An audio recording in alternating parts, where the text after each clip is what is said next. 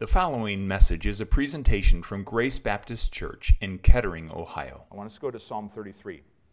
And the reason I would like this is to help us to maybe put some action to what we said this morning, which we've been doing as we sing to the Lord. We give praise to the Lord for what He has done. But I find that as we talk about praise, many biblical concepts such as faith, sometimes can be a little bit nebulous, vague concepts, like how do you wrap your hand around praise? Okay, is it just me gathering with some folks and singing songs to Him? Well, that's part of it.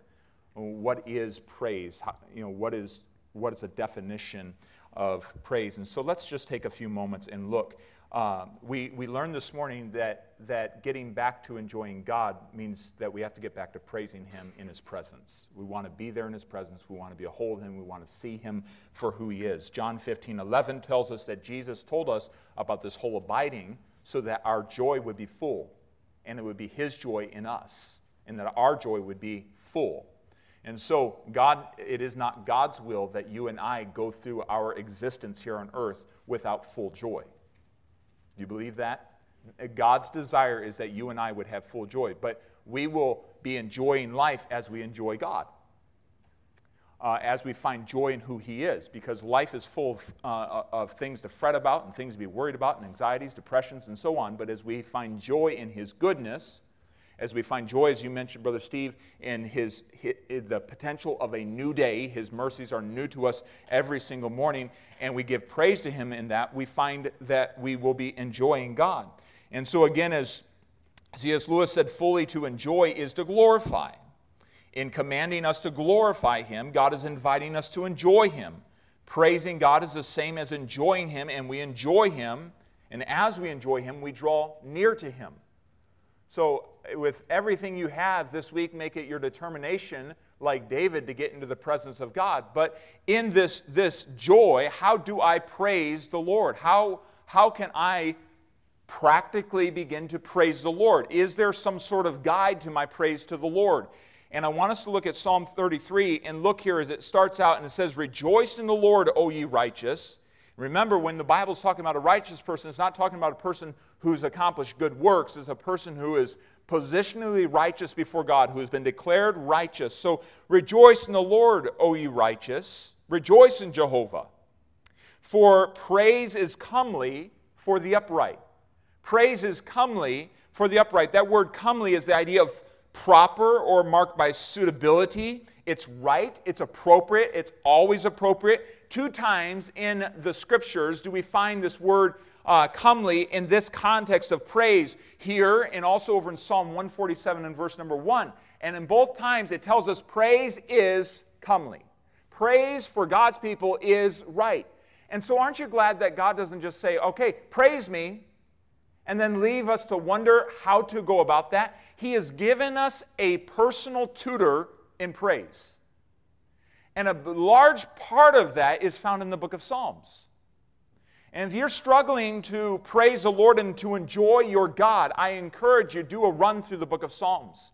Maybe it's even time to set aside some other plans and say, I'm going to go spend some time in the Psalms and allow God. I'm not going to try to rush through it. I'm going to read until God gives me something, and I'm going to park. And I'm going to enjoy that. I'm going to enjoy that about my God. If that takes me enjoying it for 3 days, I'm going to sit on that verse and meditate on it for 3 days.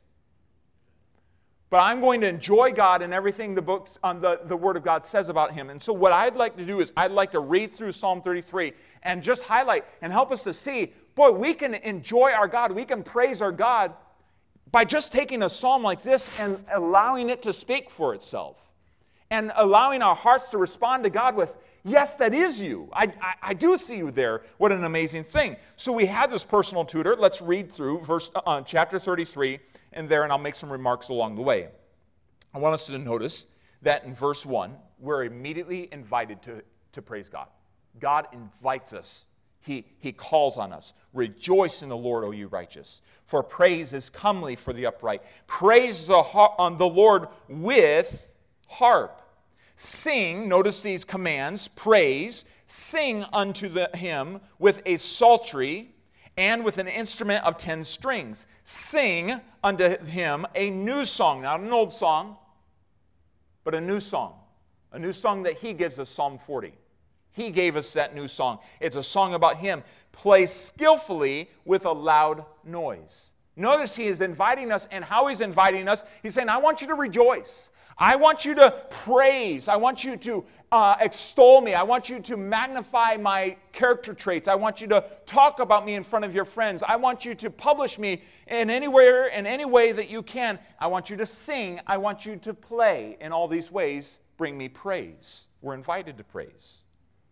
Verse number 5, God's excellent character should be praised. It says there in verse number 4, for the word of the Lord is right. It's always right. Now, sometimes guys think, well, my wife is always right. All right? There might be untruth in that, okay? But the Word of God is always right. It's always right. It has never been found wrong. It's always right, and we can depend on it. And it comes from His character. All of His works are done in truth. He loveth the righteousness and judgment. The earth is full of the goodness of the Lord. It's full. It's jam-packed full with the goodness of the Lord. All we have to do is look around. Yet so often we're distracted, right?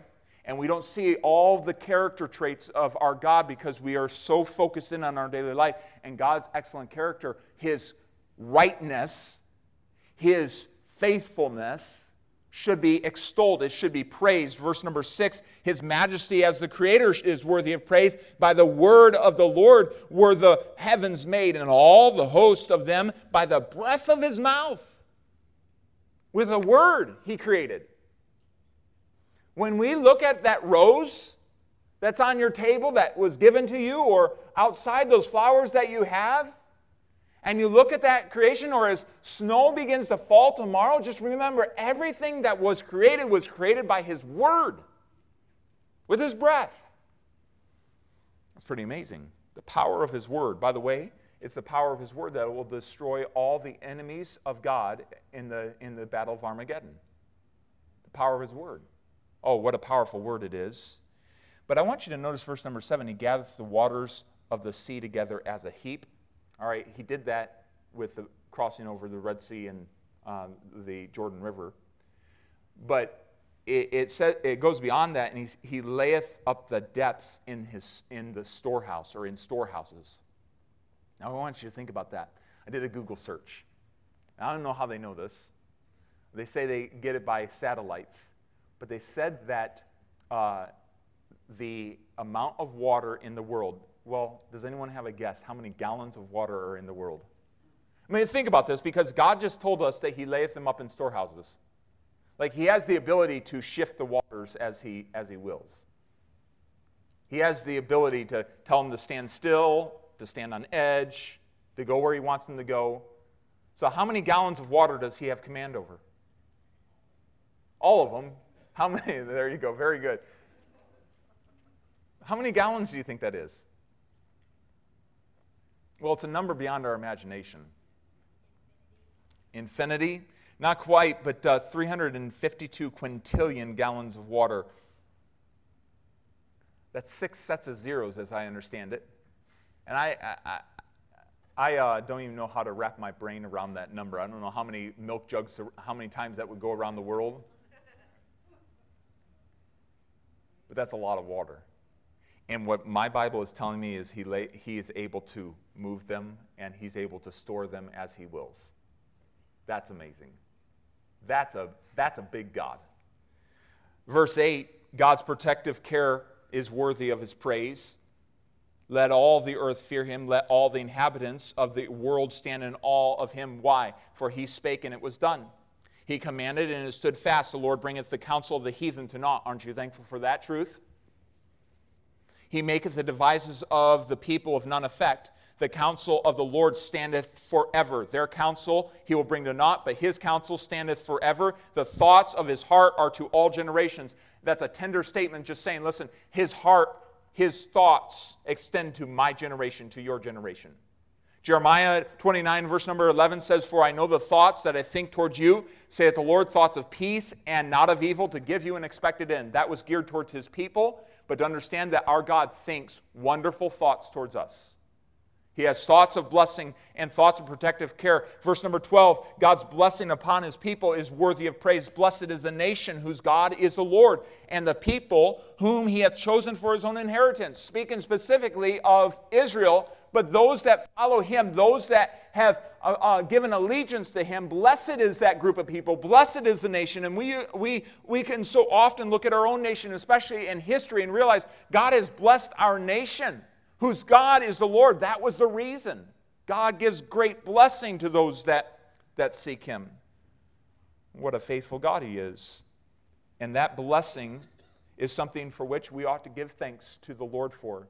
Something also that we are watching in our nation, them as they turn against our Lord, realize and spurn the blessing of God, trample it, right? God has brought us to the point where we are in our nation. It was the church, it was God's people who birthed this nation out of a desire to be able to worship God in freedom. And as our nation turns its back on God, you realize he begins to remove that blessing. But may we not forget that our God did bless us. And may we give him praise for the blessing and the continued blessings that we continue to have from our Lord. May we not go along with them and bash our Lord and speak against him, but may we give thanks to him and praise to him for the blessing. Verse number 13, God's watchfulness over his people is worthy of praise. "The Lord looketh from heaven, and he beholdeth," now notice this, "all the sons of men." I can only behold so many people. Like in one shot, I can only behold here. But my God looks from heaven, and he sees everyone. He sees you tonight. And he knows the number of hairs. Brother Jeremiah, he knows the number of peach fuzz. He knows it all, right? He knows exactly what you have. He sees it all. Verse 14, "From the place of his habitation he looketh upon all the inhabitants of the earth. He fashioneth their hearts alike. He forms us. He considereth all their works." Verse 16, "There is no king saved by the multitude of an host." Notice that. There is no king saved by the multitude of an host. "A mighty man is not delivered by much strength, and horse is a vain thing for safety, neither shall he deliver any by his great strength. Behold, the eye of the Lord is upon them that fear him, upon them that hope in his mercy, to deliver their soul on death, and to keep them alive in famine." Our God watches over us. And while we might fear, but as we look around us, his continued watch care is there, and we ought to give him praise. Verse number 21, "God's reliability is worthy of praise. Our soul waiteth for the Lord. He is our help and our shield. For our heart shall rejoice in him, because we have trusted in his holy name." Do you know what David's saying here? Well, actually, we don't know who the psalmist is here. Do you know what is being said here? I can rely on my God. I know he's going to come through as my help and my shield.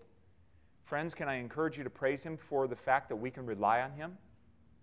He's completely reliable. He is reliable for your needs this week, and we ought to give him praise for that. Verse 22, "God's mercy toward his people is worthy of praise. Let thy mercy, O Lord, be upon us, according as we hope in thee." As we set our expectation in you, we can expect your mercy to be upon us.